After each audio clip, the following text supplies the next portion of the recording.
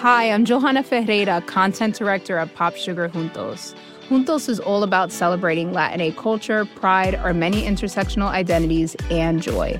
Thanks to support from Prime, there's so much to get into over at Juntos this month. From conversations with the Latinx minds behind our favorite new movies and resurrected TV shows, to thoughtful celebrity commentary and exclusive interviews with some of the biggest Latin music artists today. And it doesn't stop there. Get more of the music, movies, and shopping you love on Prime.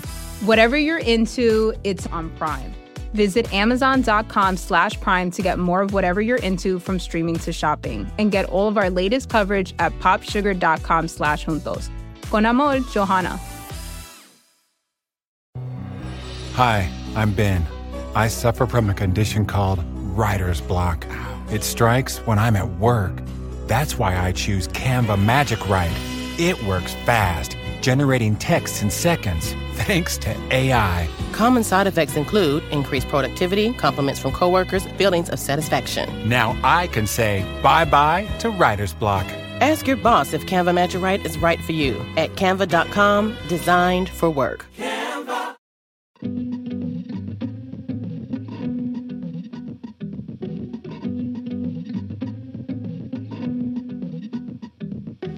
Hello and welcome to Good One, a podcast about jokes. I'm your host, Jesse David Fox. This week we are rerunning our interview with Taylor Tomlinson, who, since I first spoke to her in March 2020, around the release of her debut hour special, Quarter Life Crisis, has been on a freaking rocket ship to the stars. In particular, she has found a super large audience on social media, namely on Instagram and TikTok, where she has become a sort of older sister to the app's Gen Z audience. But I always knew her as just a killer stand-up, and that is on display again in her newest Netflix special, Look at You, which comes out on March 8th. This interview was largely about quarter life, but we touch on a lot of the themes at the center of Look at You, namely the loss of her mother at a young age. This joke we play, however, is about losing her virginity. So here is Taylor Tomlinson.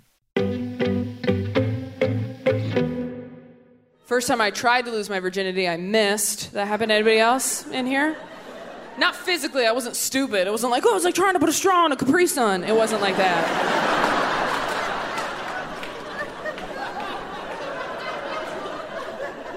What happened was, I was waiting until marriage or until Jesus came back, because I'm like, my dad will like him, right? And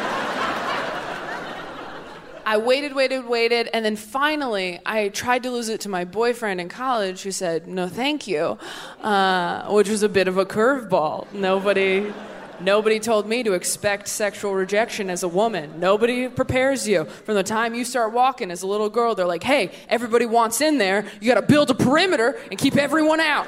I was so busy trying to keep people out of me, I never thought I'd have to talk someone into me. Men take sexual rejection much easier because they're prepared for it. From the time they start walking, they're like, hey, Brent, you're a little creepy. Maybe keep an eye on that.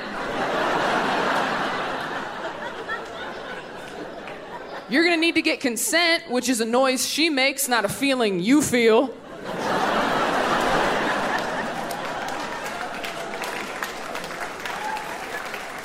But because men are prepared for it, they bounce back real quick. They walk around like vacuum salesmen, just like, there's another house over here.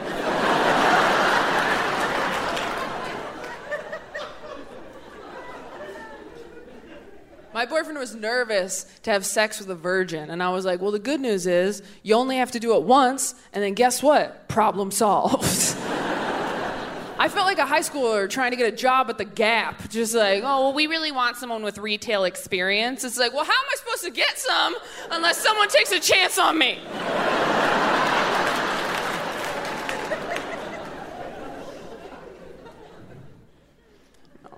I was literally told by somebody that getting rid of my virginity as a woman was going to be like handing out free samples at a Costco. And instead, I felt like one of those guys on the Vegas Strip trying to hand you a nightclub flyer. It's like, no, come on in. It'll be fun. There's lights. It's kind of damp. Get in here. It's fun. But you know what they say? Women always go for men like their fathers. So I keep going for guys who do not want to sleep with me. Like, that is so like my dad. All right? No reason to be offended. That joke's about what a great dad my dad is. I lost my virginity late. I lost it when I was financially independent. Yeah, I went through my bank statements. Like, I could afford to have a dick in me. Just, like, so responsible. All my other friends lost it under a Backstreet Boys poster in their mom's house, and I lost it under an IKEA painting that I purchased with a coupon. But I'm glad I was raised that way because it taught me how to choose sexual partners in a very responsible way, okay? Because when I was younger and I was waiting, I would tell guys, I'm not ready to have sex yet. Is that okay? And anytime guys were really cool about that decision, that just made me want to have sex with them more because there is nothing hotter than someone respecting your boundaries. You're just like, what? Take your pants off. Get over here. The hottest thing you can say to a girl is, hey, we don't have to do anything. Now we do. So I still do this as a sexually active adult. I pretend I'm not ready to have sex with someone new yet, just to make sure they're a good person first. I call it the gobstopper test. I go, oh, I'm not ready. Is that okay? He's like, totally fine. No worries at all. And I'm like, Charlie, you won! Did it! I knew you could, my boy. Now come inside my chocolate factory. It's all for you. I am here with Taylor Tomlinson. Thank you so much for being here. Thank you so much for having me. Big fan. Oh, thank you so much. Feelings mutual. The special is very good. Thank you. I'm excited to talk about it. So before we get to the joke that is the subject of the episode, so this special comes out around 10 years into you doing stand-up. The joke we're going to talk about is not one you could have told for a variety of reasons when you started. So I wanted to set up with your journey about how you're able to get to the point where you're going to tell this joke. So at age 16, you took a stand-up comedy class with your dad, and it was taught by a Christian comedian. Mm-hmm. From there, you became a touring Christian comedian. The result is, for years, in particular your formative years, your relationship to stand-up was intertwined with your relationship with your father and the church. I want to talk to you about the steps and the jokes that allowed you to sort of detangle that a bit. Oh gosh, yeah. What a great question. The question even so let's like, I haven't even asked the question yet. So early on, can you think of a joke or jokes that you told that eventually that church bookers push back on? Yes, I remember the joke that made me quit doing churches. So I was performing in clubs and occasionally churches as well, up until I was like 22. Mm-hmm. So like 4 years ago now, and which is fairly recently. And then once I got to that point, I was kind of trying to phase out of it. I had done Last Comic Standing like right after I turned 21, and they had really wanted to present this narrative of like, look, you're a church comedian. Mm-hmm. That's crazy. The only one on the show. And I was like, I perform at more colleges than I do in churches, and I don't really want to be considered a church comedian. And they were like, totally, we'll never do that. And then, of course, that's what goes on reality television sure. Because that's the most interesting angle because they hadn't had that before. But when I was 22, I had been opening for a very big church comedian. His road manager called me and was like, hey, so you tweeted something and it's funny. It's just like we have kids in our audience and, you know, we all think you're great, but it's a different thing and we just need to be careful and, you know, protect our guy and all that. And I was like, yeah, I totally understand. And of course felt shame in that I've never been fired from anything. Mm-hmm. So as like a good kid, you're like, oh my God. But as soon as that happened, the joke ended up on my first late night set on Conan a few years ago, which was I'm a wild animal in bed, way more afraid of you than you are of me. And that was enough to get me fired mm-hmm. from, you know, a string of church dates. And I just remember thinking, I don't ever want to feel this way again. I don't ever want to feel like I'm walking on eggshells or like I've disappointed somebody or like I lied to somebody or misled them. Not even that they made me feel that way when they let me go or took me off those tour dates.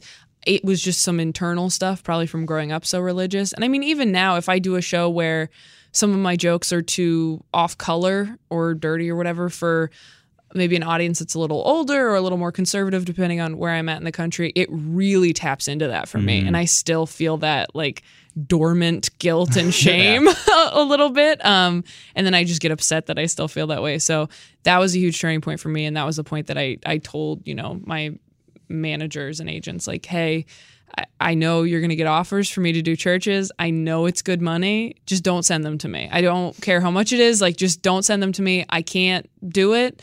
I'm not what they want. Because if you do churches, you got to be that all the time. You have to be squeaky clean in clubs. If you're going to do both, you have to be squeaky clean in your private life. You do. Well. Yeah.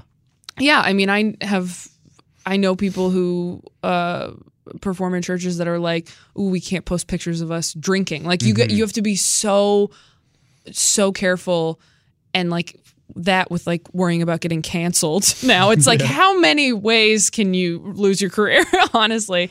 So you mentioned the 2017, the first Conan set. You talk about your dad a little bit in that. Can you talk about the reaction he had to certain jokes? I ran it by him before I did the set, and he was like, "Yep, that's how I feel about things. I'm good with it."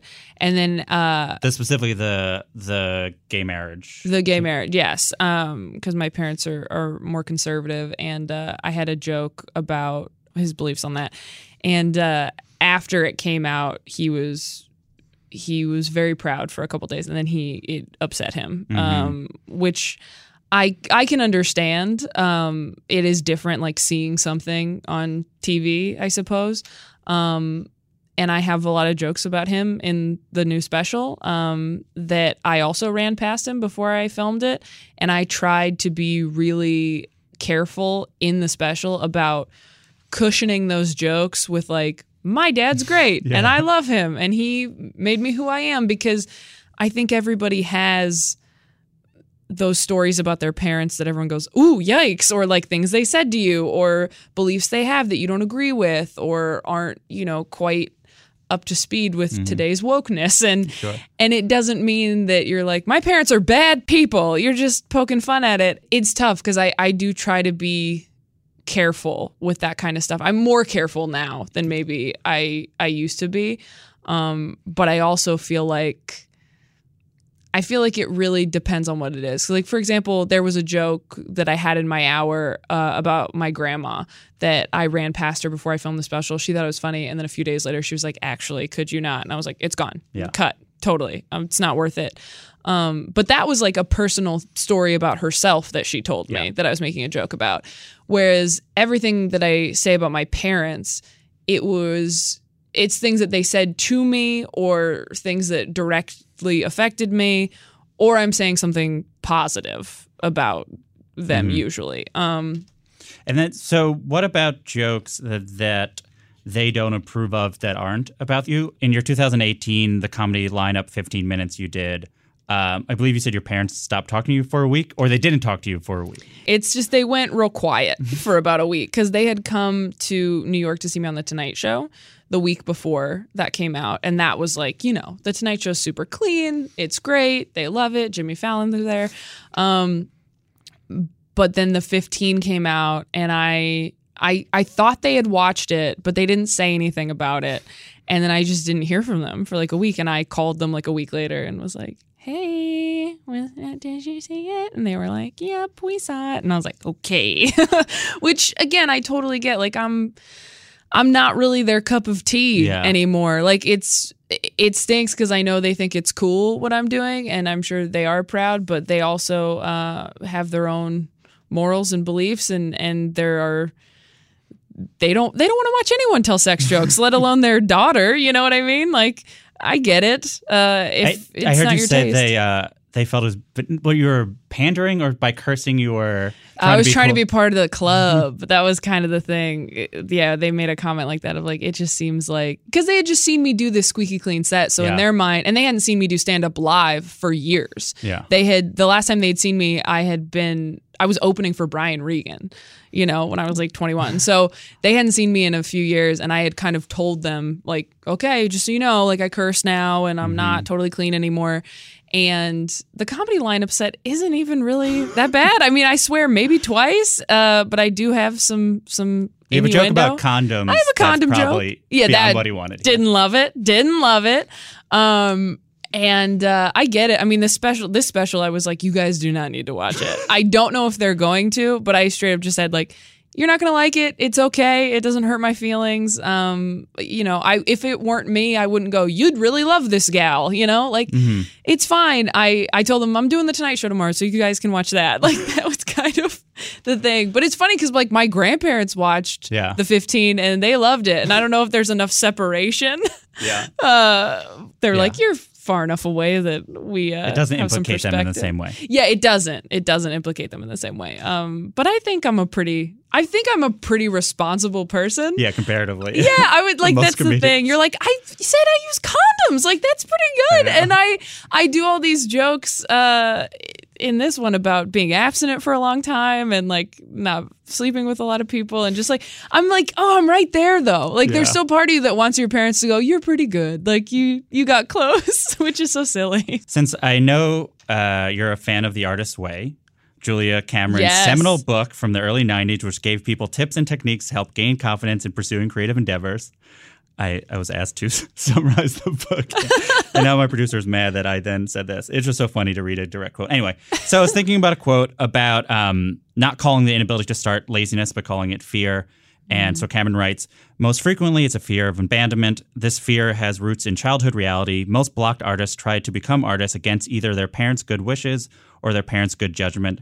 For a youngster, that is quite a conflict. To go squarely against your parents' values means you better know what you're doing. You better not just be an artist. You better be a great artist if you're going to hurt your parents so much.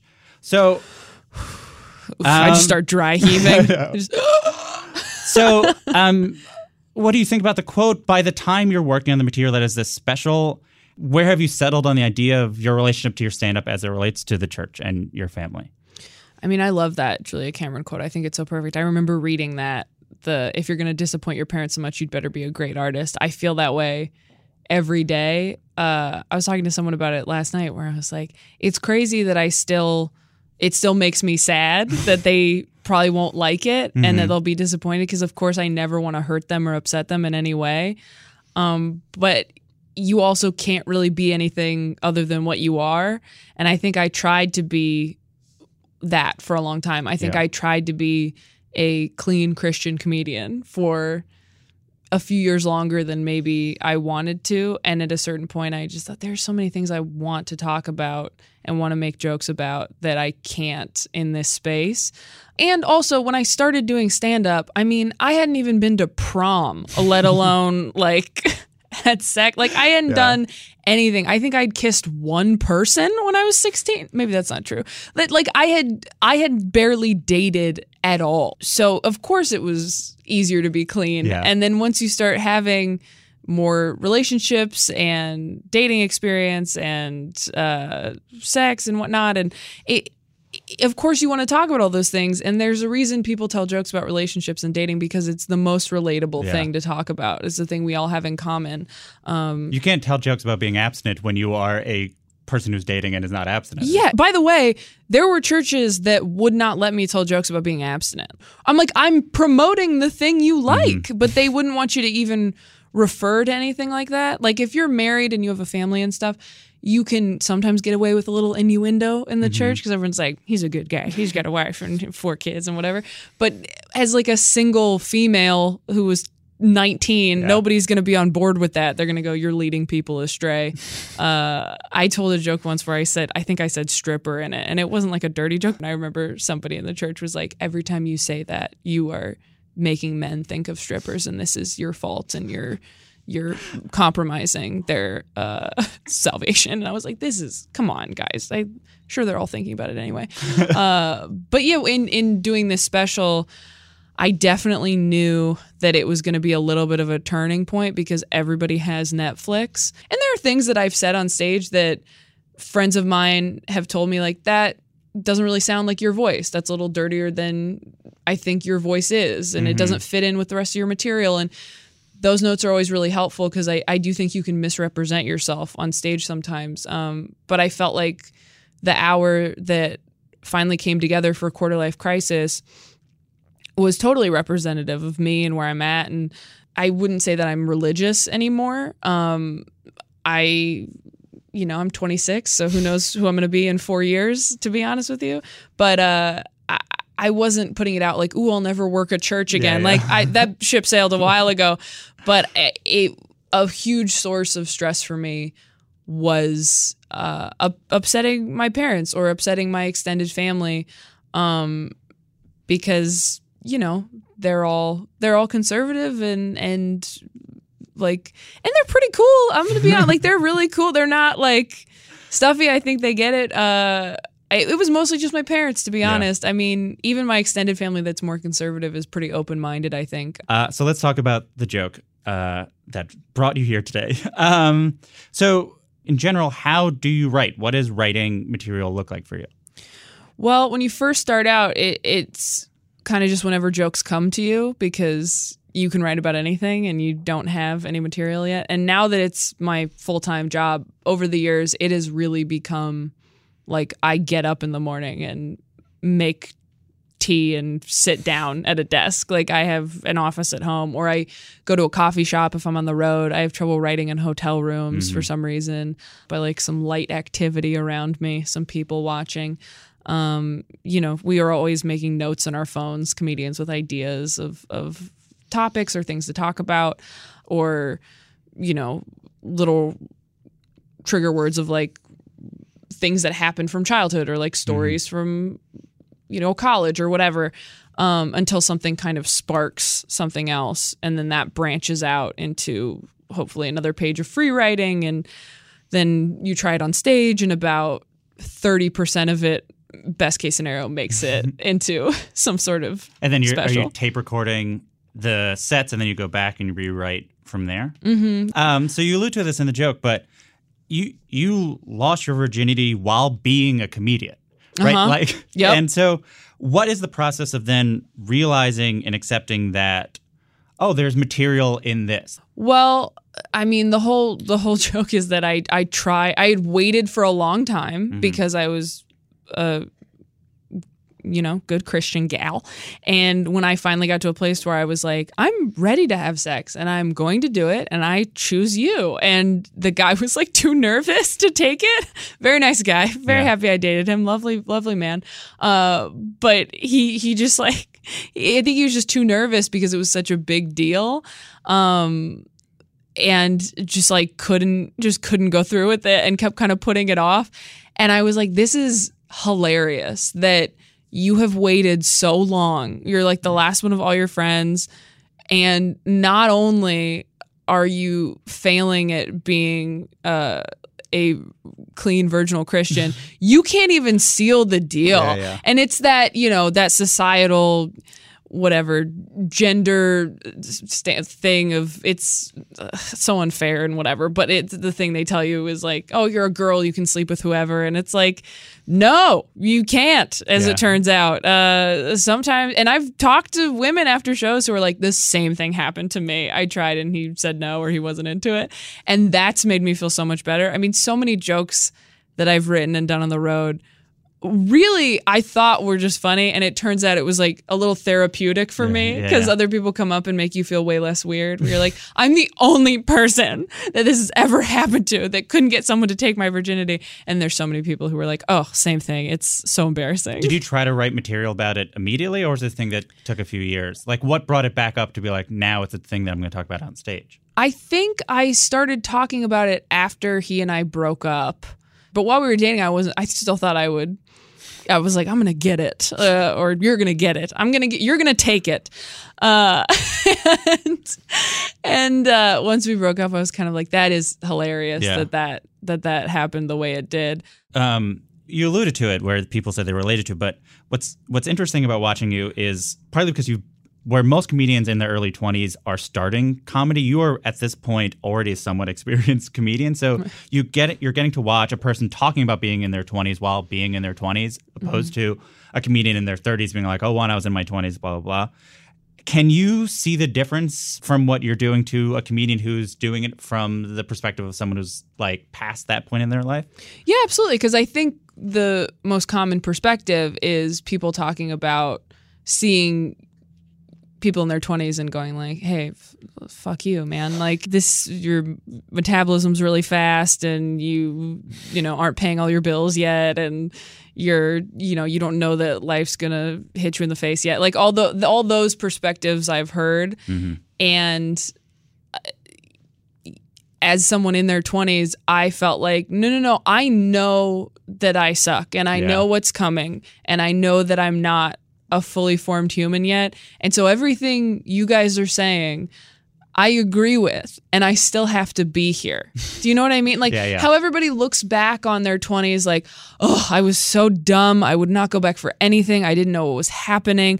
I'm like, imagine knowing all of that, but you're in it. Yeah. It's like realizing you're dreaming during a nightmare and not being able to wake yourself up, which is the only type of lucid dreaming I've done, by the way. It's terrifying because I'm working so hard on myself and in so much therapy, and I still just do not feel like I've got it down. I don't feel like my decisions are the right ones a lot of the time. I don't feel like I know what I'm supposed to be doing. I don't even feel like I know what I want year to year. And as soon as I feel like I do know, life hits me in the face. So it really does feel like a waiting game where you're kind of like, okay, I mean, everyone keeps telling me 30s are better. So, I've had so many people tell me when they turned 30, it was like a light bulb turned on and they were just them completely. Or I turned 40 and everything was great. And nobody ever says when I turned 25, things really came together for me.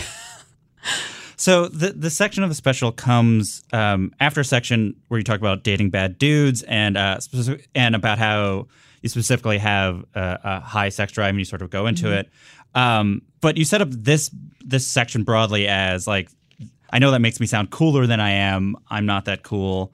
How did you sort of land on that framing? It wasn't even only that I wasn't fun. It was like I didn't even have any interest in partying. I was too scared to drink or do drugs or anything. Like, I mean, my mom died when I was really young and she was pretty young, and not from drugs or anything, but I think when that happens, you kind of go, all right, I'm not going to push it because I know bad things can happen when you're young too. So I think I missed that bubble of invincibility that a lot of young people have, particularly in college, when people look back and they go, oh man, I took so many risks. I was so dumb. I almost died 3 times. I don't have any of those stories because I'm waking up every day like, is today the day? Yeah. Is today the day? But yeah, I didn't, that was not my college experience. I was already doing stand-up. Stand-up's the most irresponsible thing I've ever done, to be honest. Like it's crazy. But you did it in the most truly responsible way of like immediately as a job for Christians. Yeah.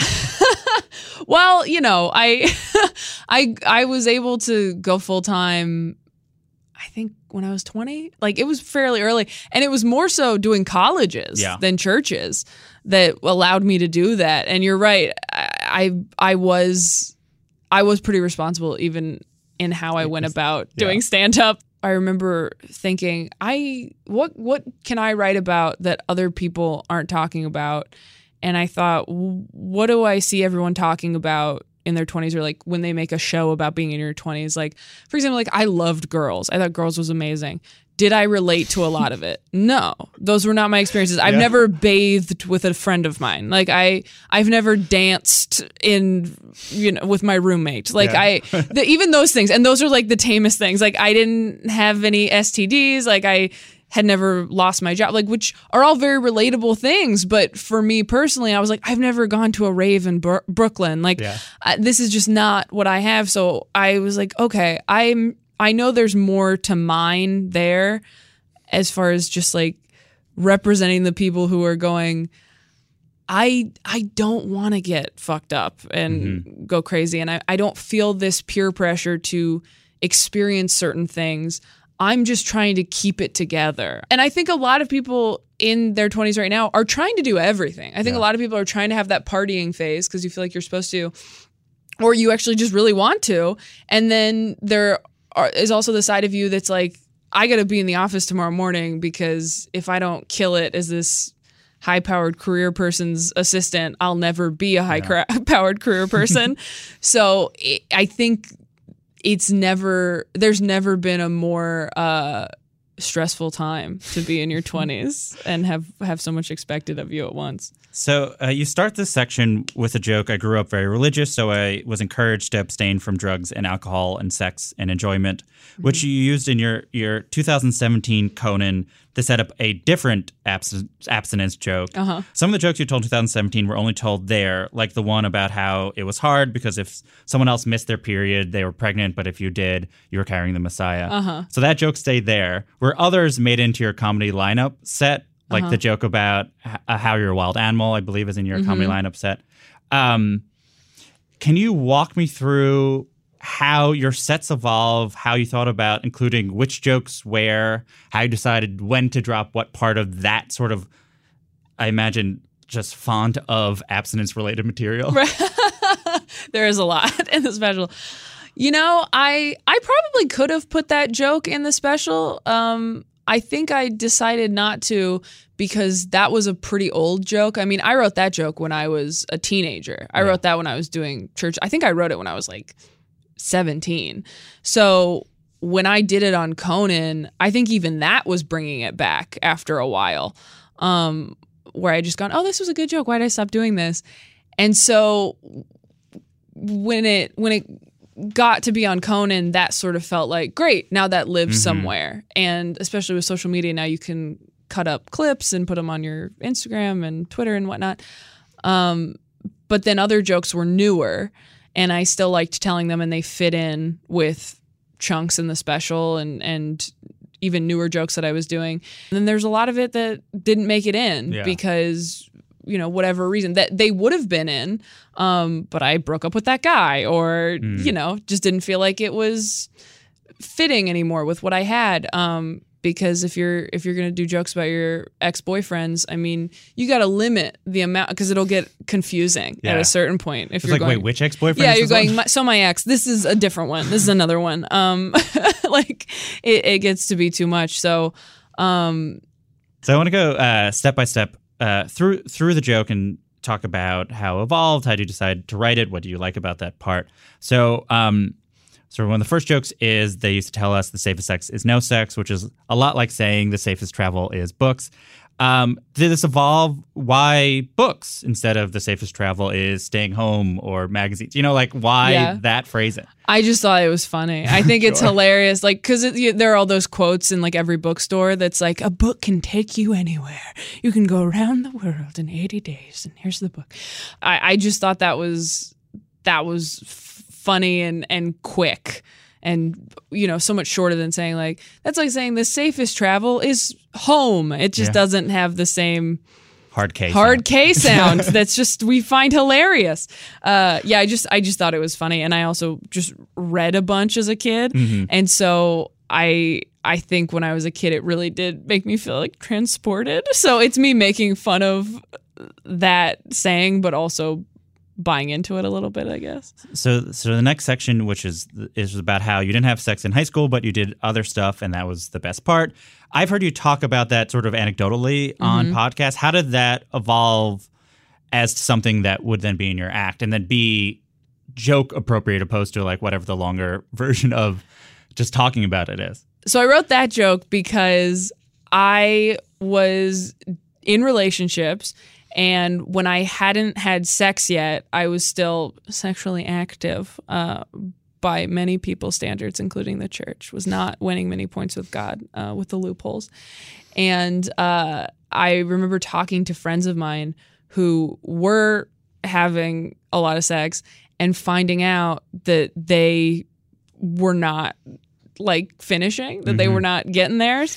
And I was genuinely like, I cannot believe that is the case. Like, how is that possible? That I'm like, that's so funny that every time I hook up with somebody, I'm like, no, this needs to be amazing for me because I might be giving up heaven for you. Like, it was such a different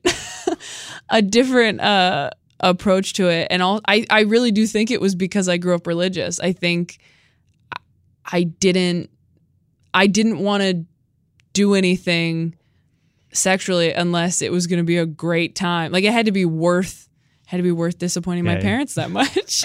So, the Capri Sun joke. Oh my gosh. The Capri Sun joke, honestly, the dude I lost my virginity to gave me that tag. And I am so angry every time I tell it. I'm like, damn it, that is good.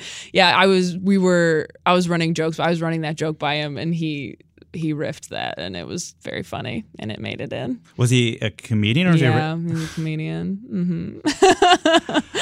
There are other jokes about him in the special, too. So the joke, what happened was I was waiting until marriage or until Jesus came back because I'm like, my dad will like him, right? So this is a joke in the setup. Did you start with you were just writing a sentence and you had the spark of it, or did you start with the idea that my dad would approve if I was dating? That I riffed on stage, just on the road, because that's what happened. You run these bits over and over so many times that at a certain point your brain just starts looking for new things to keep it engaged so you don't go on autopilot probably. And I just remember one night I just riffed that instead of saying, so I had waited, and then finally, and one night I just said, so I had waited, because I was waiting until marriage or until Jesus came back, like my dad would like him, right? Like, and it worked, so I was like, well, we're keeping that. That's very funny to me. So the joke moves to a part about rejection that's largely about how differently boys and girls are raised, and it's sort of like two mini act outs. How did you land on getting this point across that way, where you show the two different ways in which we talk to little kids? The act outs? Yeah. I think that was probably something that came together on the road too, where you start with this idea and everything I have starts much shorter. Yeah. And then once you run it enough times where you're like, okay, this is a guaranteed laugh, you feel confident enough to start tagging it up like crazy. And you just tag it and tag it and tag it until it starts to peter out. And you go, okay, I guess that's all the tags that can handle or that's going to allow. So it'd be like, you had a joke, it's like, oh, girls are raised and they say this and boys are like this. And then you were like, oh, you get some laugh at that. Then so one time you'll say more things about the girls when you see it and how far it can go. And same thing with the boy. Yeah, I mean, the joke was just that growing up, everyone told me it was going to be easy and that women don't expect anyone to say no to them. And it's because of how society raises us. It's what everyone's telling you. And that is all anybody told me was that you have to hold on to your virginity. You have to hold on to it. It was like everyone's always trying to take it from you. And then the minute I tried to give it to someone, they were like, I'm good, actually. I'm fine. Like, which was so insane to me. And I felt lied to. Yeah. And whereas, guys are kind of like prepped to hear no. Like they're kind of like, especially now, it's like, hey, like if someone's uncomfortable, you need to stop because in a lot of cases you might be stronger than them or whatever, their boss, and you can't do that. So I thought that was just funny and also kind of sad. So the line, you're going to need to get consent, which is a noise she makes, not a feeling you feel. That was a riff too on the wow. road. Yeah, I truly was like, well, you didn't riff that. Oh, I did on the road, yeah, because it was, if there's an act out, I usually riffed a good portion of it, but I started with the act out. And if you get once you get that rolling laugh and you feel like you can just keep going, that's the stuff I go back to listen to, especially because that's the stuff I won't remember a lot of the time. And yeah, I just thought that was funny because you hear so many, there are so many articles and stories and stuff about dates or sexual encounters where you really go like, okay, that wasn't cool, but I also really think that dude just didn't realize, like really didn't know, like thought everything was cool. And I think the fact that now we're all as a society, as a culture, like moving into a place of like, no, you need to just ask and be communicative and figure it out is so good. So it prevents that miscommunication. In the comedy lineup set, you have a joke about sort of women's fears of being sexually assaulted, and where you tell the men in the audience who are tightening up the joke isn't for them. In general, this is probably the most pointed part of the joke, though a lot of this joke, sort of the subtext, is the benefit of actually communicating with your sexual partner. How do you think about this stuff in terms of being more direct and being more pointed and being like, listen, I'm telling you something. I want the audience to leave here with some amount of information about like how they should behave. I don't ever write anything going, people need to hear this. Like I never go into it that way. I just kind of write about what I think is funny and interesting. And if those moments pop up and they feel appropriate, then I'll lean into them.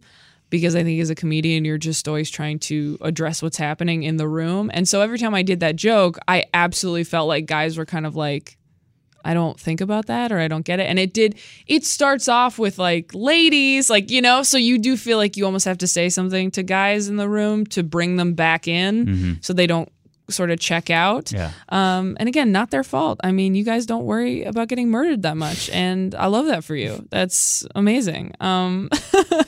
Which is, I do another bit about it in my new hour about how I think it's so funny that like my boyfriend is more afraid of me being mad at him than dead. Like, he will check in with me if he thinks I'm angry, but he won't check in if he just doesn't hear from me for 4 hours. He's just like, well, I'm just probably pooping or something. like I know a lot of people who have fights about that in their heterosexual relationship, where they're like, hey, he's never worried about me, and I'm always worried about him or whatever. And I've had so many talks with guys I've dated about that. And again, just one of those things where it makes me feel way less alone to have people say that they know what I'm talking about. But yeah, I'm never going out of my way to deliver a message. Yeah. So we move to the sort of what I wrote down as the triad of similes. So you have a lot of similes, but this is sort of like simile, which is you have the Gap one, then the Costco one, and then the Las Vegas nightclub flyers. Do you remember writing that piece? How did you sort of attack that section? The Gap joke I added literally like 2 weeks before I filmed the special. That's the one about I felt like I was trying to get hired. Yeah. Because it really did feel that way.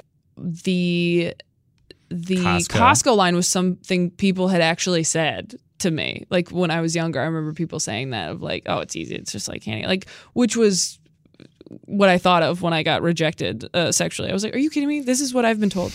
And then the nightclub flyers. The nightclub specific thing that I wrote. Yeah, that was the first thing I wrote because I was trying to think of. I tried a few different versions of that. I remember when I wrote it early on, where I think the initial version of the joke I had tried to say like it was more on like your virginity's a gift, and it was like I tried to give him my gift, and he was just like, "Is there a gift receipt?" Like it was a different thing, and I think I might have done shows in Vegas and I just saw those guys and I'm like, oh, nobody wants to take that from them. And they're trying so hard. And that's the perfect visual. So then the joke about, but you know what they say, women always go for men like their father. So I keep going for guys who don't want to sleep with me. Yeah. And then you explain to people that joke is nice and that joke is about how your dad's good. It's an interesting moment. The audience truly does not know where. Yeah. How did that feel to be in that? Well, here's the thing. I have done it so many times. It's every night. There's never a night where it just murders and everyone carries me out on their shoulders. Like there is always some weirdness, and it's because all people hear is incest. That's all they hear. And you're like, that's the opposite of what I'm saying. And I thought the joke was so good and funny. And I'm like, this is an airtight joke. I think the first version of the joke I wrote was like, they say women go for men like their fathers, which is why I like guys who feel weird about kissing me, like something like that. And that is almost too true. Yeah, I think this joke is good, and I think people laugh at it and think it's funny, but they do tense up, especially if you're there with your parents. Sometimes people go to comedy shows with their parents. I could see why you might be uncomfortable with it, but I did just start calling it out because it's sort of a save line, but it's also like, you think about it for a second. Yeah. Don't just like knee-jerk reaction and go, ooh, you want to sleep with your dad? No, that's the opposite of the joke. The joke is, my dad is my dad, so of course he wouldn't want to. And it's funny that I am trying to date men who also just aren't interested in me in that way. I imagine if you took a very long pause, they would think about it and be like, oh, but because you immediately know they are going to not get it. You are essentially calling on their brain figuring it out. Yeah. Well, and I'm not that patient too. Yeah. And my style is just very fast. So I'm not going to wait that long. I'm not one of these people who has the patience to be like, let's just sit in this for a minute until you guys come round. Yeah. Like, I'm like, no, if you're not at my pace, I will steamroll you. So you finally get to sort of what is the premise of the joke about how you lost your virginity late, which you set it up which in a more classic style joke, you'd be like, I lost my virginity late. And the audience would go like, how late did you lose it? But can you walk me through how it evolves to financial independence and sort of what are an example of financial independence? Which ends with the IKEA painting that I purchased with a coupon. True. Although I don't know that I had a coupon. I think I wrote this pretty quickly after I lost my virginity. Like maybe like the next day I started running it, where I'm like, it's so funny that it took me this long and that I did try before this and it didn't pan out.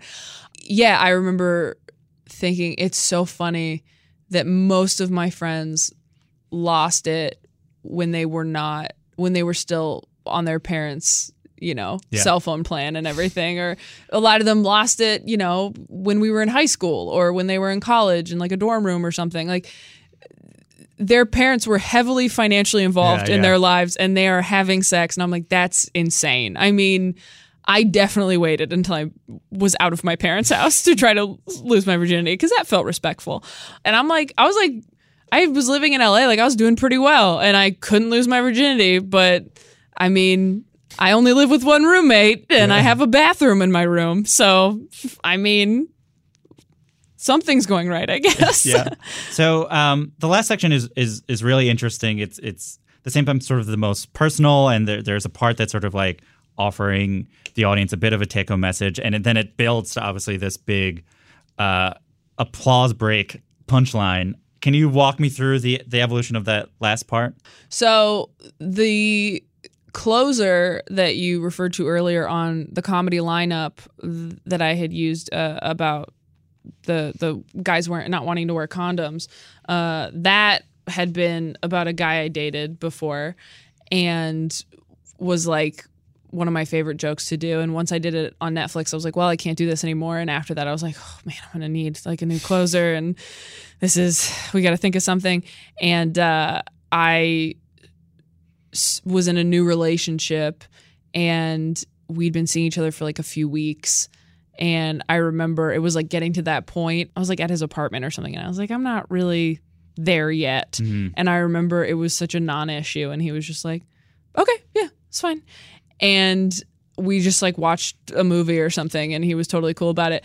And I remember going, oh my gosh, I think I'm good now. Like that, maybe that's what I needed. And I started thinking about all my relationships and going, have I always done that? And is that a safety thing? Is that a, growing up abstinent kind of thing where I need somebody to say it's okay, we don't have to have sex, so I know they respect me? Because that's the whole pitch, is that if someone has sex with you before marriage, they don't respect you, and yada, yada, yada. Did you write this joke like right afterwards? Yeah, pretty close. Next week, you're like, what just happened? Let me write a joke that explains it to myself. Yeah. Do you remember coming up with the Charlie and the Chocolate Factory ending? I mean, I just loved that movie growing up. So I think it came to me fairly easily. I might have sat down and tried to think of examples. Sometimes I will do that where I go, I know there's something here and I know there's something to compare it to. And I remember when I started doing the joke, there wasn't that whole there wasn't like this twirling the cane act out. And a very funny comic, Matt Broussard, gave me a tag. He said, you should say welcome to my chocolate factory. And then I changed it to come inside my chocolate factory. And the next time he saw it, he was like, oh my gosh, that's so much dirtier than what I pitched you. And I was like, hey, it works. Thank you, man. Yeah. So yeah, it started with Charlie, it's all for you, and then it just again you start tagging it until it becomes much longer and turns into something that you can close on. Do you remember the first time you did it, or the first time you did it where you're like, this really, really worked? I know the first couple times I did it, I said on stage, I'm so glad that worked because I love it so much, and I wasn't sure if it would work. I did do it at a couple colleges and realized they did not watch that movie. Yeah. Because if you saw the remake with Johnny Depp, it's not the same thing, yeah. I don't think. Don't care. And you don't care because it's not a good movie. But the Gene Wilder one is such a classic. And that scene is so kind of manipulative and fucked up, but also magical. Yeah. And which is kind of what sex is. And I just once I came up with the comparison, I was like, if this works, it will be my favorite joke to do. We'll be right back with more Taylor Tomlinson.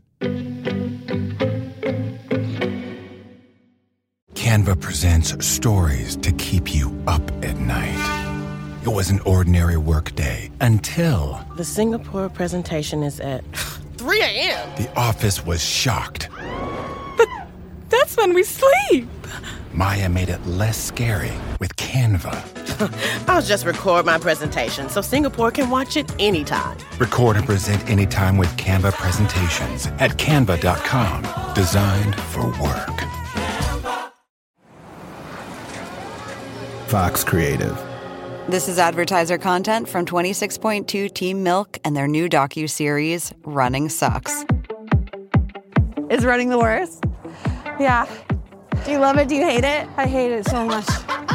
I hate it so freaking much. That you're a real runner now! I hate it. I'm Abby Ayers, a 37-year-old mom from Utah who found herself running across the Manhattan Bridge in my first race ever. Running Sucks celebrates women who run and the running communities that carry them across the finish line. Running helped me in so many ways postpartum. It really is about taking my power back and proving myself wrong. For every person like you, I'm telling you you belong, and I'm telling you you can do it. I never thought the words would leave my mouth, but yes, I'm planning on running a marathon. I can't even say it without laughing, because, who would have thought? Watch Running Sucks at runningsuckstheseries.com and learn more about how Team Milk is helping women runners across the country conquer their next course.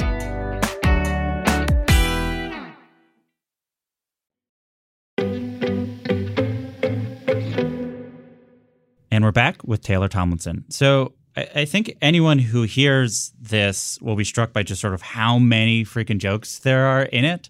There's just there are punchlines in the premises. There's punchlines in the setups. Do you have rules of thumb of how often you want a laugh? How do you think about pacing? Oh, as often as I can get one. I need lots of validation every 10 to 15 seconds.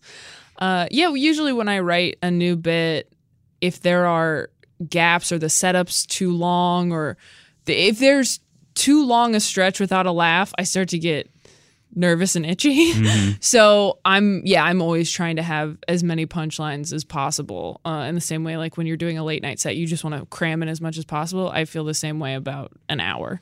So I have some thoughts about this, and this might be a pretty sharp transition for the listener. And thus, so I want to talk a little bit about how you lost your mother when you were 8. Oh, yeah. Because I lost my mother around the same time. Oh, I was almost wow. about to turn 8. And I would hear you talk in interviews. And I was like, oh, we had very similar experiences. Really? Yeah. When I see a comedian who is sort of a machine gun like you are, I think I learned this talking to Whitney Cummings, there feels like there's these complementary impulses of a desire for control of the audience that comes with I'm going to make them laugh and I know where it's going to be. And as you sort of hint in the special, a difficulty trusting people, a difficulty trusting the audience, that if I'm not making them laugh, that they're going to still like me. Mm. Does that resonate with you? So much. Oh my gosh, ouch. Well, I don't mean it to hurt your feelings. I hope. No, I mean, ouch, I feel so seen. That's I'm just raw out here. No, I completely agree with that. I think the new material that I have now, I have 15 minutes in the new hour about losing my mom. And I had some of it before I filmed this special, and I thought about putting it in. I think some of it was in the submission video that we gave to Netflix. And I ended up cutting it because I thought, you know what, I want this special to be sort of representative of the first 5 years of my 20s. That's what it feels like a snapshot of. That's what it feels like I'm qualified to talk about. Also, I feel like there's more to losing my mom than I have currently. And I don't want to do 5 minutes in this hour about being in your 20s and dating is crazy. It felt a little out of nowhere. Whereas this new hour thematically is these are my experiences in therapy. This is my experience calling off my wedding. This is, why I'm like this because I lost my mom in a lot of ways. This is kind of my relationship now. It's definitely dealing with all that stuff. I have jokes about how I don't trust people and how it's hard for me to trust people at the beginnings of relationships. And it all feeds into each other. It really does, because you start off by just having trust issues, and then you go to therapy and they go, these are all the reasons you have those. And you go, oh my gosh, so I'm fixed now. And they go, no. Now you just know why you suck. And you're like, so what do I do? And they're like, you come back next week with your credit card. I really wanted to talk about it, and I wanted to have the maturity to talk about it. And I didn't feel like I had it yet. And it's funny, once we got this special in the can, I started working out those jokes on the road. And even now, like, there are audiences that are like, they get bummed or sad, and you just build in those jokes where you call people out for it. And you got to understand, you go, the people who are tensing up probably didn't lose their parents. Like the people who are tensing up about that stuff, in the same way, like when you tell somebody that you lost a parent, I'm sure you've experienced this, if they haven't lost anybody, they get really sad and uncomfortable. Yeah. But if someone else has, in the same way you have a shorthand with like other comedians, you have like a shorthand with people with dead parents who like lost them as kids, where you're like, oh yeah, I see you, I know what that was, like I get it, Do you feel like as you've gotten better as a comedian, you've gotten better at just trusting the audience to listen to you and trusting the audience to deserve that part of yourself? I think I trust myself more. I think when I was younger, I was nervous because I felt a need to make everyone comfortable in the audience, because I knew I was young. I knew I looked young. And I knew that when I got on stage, everybody was kind of like, okay, hope this doesn't go badly. Yeah. And I could feel it. And so pretty early on, I was like, okay, I need to know how to move confidently, how to speak confidently, how to move the mic stand confidently. Like it felt like setting myself up was very important. And I think also, hopefully enough people watch this special that there's more of a familiarity with me when people come out to see me, because now people do come out to see me, but there's still a good chunk of the audience who doesn't know who I am and just wants to see comedy that weekend, or just watch like one Tonight Show set of mine. And I think once people get to know you, you have a little bit more freedom to explore more personal things or take more chances, because people are already fans and already understand and know your voice, so they don't have to get used to it for the first 10 minutes.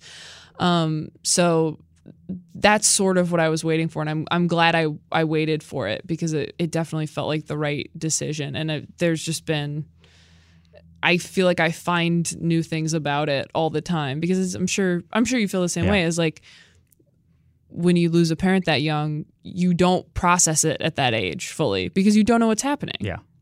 I always think about people like, oh, comedians are the funniest people. It's like, well, they have a proclivity to be funny, but also they needed to keep on doing it. It's so weird to be a comedian, and it's so hard to get through the first however many years, that there has to be a reason why laughter matters to them so much. Yeah. Is that the case with you? Absolutely. That's what I tell people when they say, what advice do you have for me who's starting out or doing comedy? I go, truly, and I know other people have said this, like, if you can do something else, go do that other thing. Like, if you don't need to do this, I've been friends with people where I've basically said, like, I don't think you need to do it. And I'm like, the road's not fun. You're not going to like the road. You're going to like doing stand-up, but you have to need it so badly that you're willing to put up with everything else you have to put up with until you become successful. And it is going to take as long as it's going to take. I mean, I've gotten very lucky. I know people who had to wait a lot longer for a special like that. Like, you just never know how it's going to go down. You just have to keep working really hard every day. And if you don't love the process in an obsessive, unhealthy way, and you don't need the validation from strangers, you'll probably tap out. Have you ever seen or heard Hamilton, the musical Hamilton? Yes, both. Great. So this is a lot easier of a question. Oh my gosh, so good. Is it the overwhelm them with honesty quote? It's the write like you're running out of time. Love it. Love it. Do you feel that way? Yes, absolutely. My mom passed away when she was 34. How old was? I think about 39, 40, I think. Wow, okay. So do you growing up think I'm going to die at that age? Yeah. Okay, yes. It's super common apparently, and I didn't know that, and I don't even think I realized I had that fear until a few years ago. And I think in addition to I have to be really good if I'm going to disappoint my parents, I also have that in the back of my head, which is, okay, I may only have till 34 because in addition, my mom's aunt also died, same cancer, 34. So there's a pattern, rule of threes. And I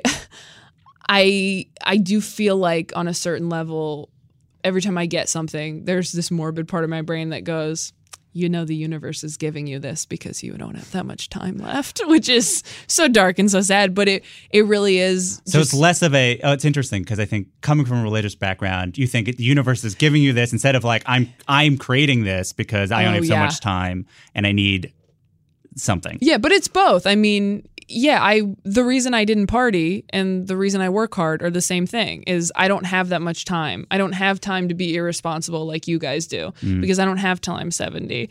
And even if I do, I may not. Like, that's the thing. You don't know that you're going to die at that age, but you're like, I have a hunch.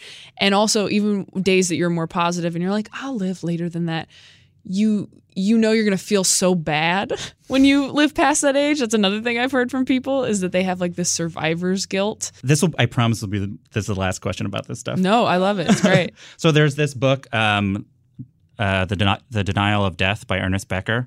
Have you heard of this book? No, is it good? Yeah, it's really good. Okay, I gotta read it. Are you terrified of death all the time? Yeah, all the time. Okay, me too. So it never ends. Yeah, and it like hits you like when you're happy. Mm-hmm. Yeah, where you're like, okay, anytime now. Yeah. Oh my gosh, I feel so seen. Yeah, so it's broadly about how all human behavior is in the denial of death or man's attempt to create immortality. Yeah. And there's a part I think about a lot with this job where I talk to creative people and artists, in which the author talks about Otto Rank, who was a psychologist who was a mentee of Freud and worked with a lot of artists. So essentially this section is about how Rank said the religion is the easiest way to live knowing we die. It's simpler. It's sort of like, if you believe in it, then you don't really have to ask any more questions. Mm-hmm. But if not, otherwise, he writes, only the creative type can affirm and accept himself for himself to some extent, he reasoned, by using his work as a justification for existence, essentially saying, because artists can create their own meaning, they're sort of the only other option if you're not going to be religious.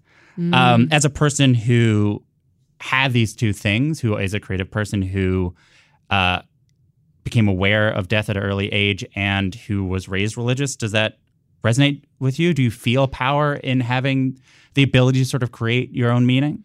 Yeah, absolutely. And I think it's that idea of leaving work behind. That's a sort of immortality as well, where you go, okay, I'm going to leave behind these specials, or like that's why creative people love watching Hamilton, because you go, oh man, that was so many years ago, and now we're watching. Yeah. There's all these books about him. He's in textbooks, and there's statues, and now there's a rap musical about him. Like, I'm never gonna die if I write something this good. Like, because it just keeps your memory alive, and you feel like you can keep affecting people even when you're gone.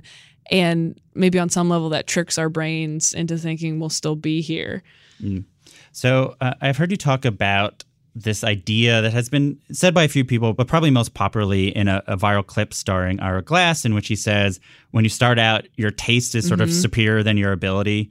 You know how good you want to be with your art, but you don't know necessarily how to do it yet. So what does the comedian you imagine being look like when your ability meets your aspiration? Ooh. I don't know. Hopefully that I'll be able to write really hard-hitting, punchy jokes about very personal things. I think that's where I would like to get to. I would like to be able to tell jokes about anything I want to, no matter how personal and specific, and make it feel relatable and accessible to whoever's watching it. I mean, obviously, there's always gonna be somebody who doesn't like what you're doing, but for the most part, I would like to be able to exploit the darkest things that have happened to me in this way, for this medium.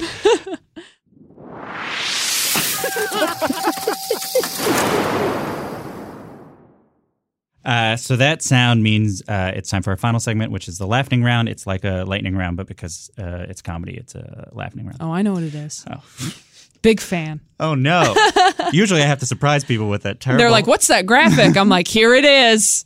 Do you have a joke you wish you could steal in so much as it's another dimension where everything's exactly the same, but you have this person's joke. No one is none the wiser. Your life is exactly the same, but you have this joke in your act. I don't know if I have a specific joke in mind that I would steal. I mean, there's so many jokes I think are amazing. If I could just be Maria Bamford in an alternate universe, that would be amazing because I am nothing like her and she's my absolute favorite. I think she's so brilliant. People have asked me who my favorite comedian is so many times in the last few weeks, and I've said her so many times. I'm like starting to feel creepy. What would your young adult book be about? Ooh, probably something like fantasy or supernatural driven. Like if I hadn't found comedy, I would probably be like some embarrassing like Stephanie Meyer's typewriter where I'm just trying to, write escapist love stories involving ghosts or something for 13-year-olds because I hated being in middle school so much and like the only thing I liked doing was like reading Harry Potter. So I would be trying to write wizard school books probably. So your special is going to come up when people search for Taylor Swift's documentary. Yes! So what is your appeal to her fans to watch your special? You guys, I mean, I'm just as petty. All of my jokes about my ex-boyfriends, I mean, you should see my set list. It looks like a Taylor Swift album. Each one is just a different man's name. That's my appeal to it. I had someone told me that they're like, people who like Taylor Swift will probably like your special. And I was like, I will take it. Last, do you have a joke that has never worked? You've tried it over and over again. You think it's really funny, but at this point, audiences have told you can't do it anymore. But you will be like, you guys were wrong. This was right. There is a joke that I tried a few times that did like very well. You know when you do a joke that does great on like Twitter, but you do it on stage and it doesn't work. I tried a joke that I had done on Twitter and it just audiences did not like it. I tried it maybe 2 or 3 times. Where I said I refer to all the ex-boyfriends I've had as a human centipede because I always hold the next one accountable for the previous one's shit. It's good. It is good, but it's not what anyone wants to hear about. Nobody likes human centipede references. It's like a gross image, but it's comparing it to something emotional. So I'm like, this is fine, right? And I don't think people can get past the human centipede thing. Let's end with this. So we've talked about the artist way a few times. What is a dream artist date that you have or would like to have taken yourself on? Ooh, take myself on an artist date. I would like to go to some sort of spa retreat in nature and wake up and be able to eat very healthy food and take some sort of hot spring bath outside and then just sit in nature and write, whether it be jokes or morning pages, and wake up really early and see the sunrise and feel the misty dew on my face, and then, have a nap in the afternoon so I can sit outside and watch the stars at night. I think just anywhere that I felt like I was in nature and I could hide from a lot of people and responsibilities. Sounds amazing. That's it for another episode of Good One. You can stream Quarter Life Crisis and Look at You on Netflix. Follow Taylor on social media at Taylor Tomlinson. Good One is produced by myself, Trelawney Carter, and Camila Salazar. Gautam Srikishan did our theme song. Rate, review, and rate the show on Apple Podcasts. 5 stars, please. Email any comments, questions, or laughing around suggestions to goodonepodcast@gmail.com or tweet at us at goodonepodcast. I'm Jesse David Fox, and you can follow me at Jesse David Fox. Good One is a production of Vulture and the Vox Media Podcast Network. We'll be back next Thursday. Have a good one.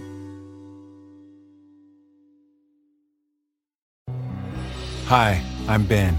I suffer from a condition called writer's block.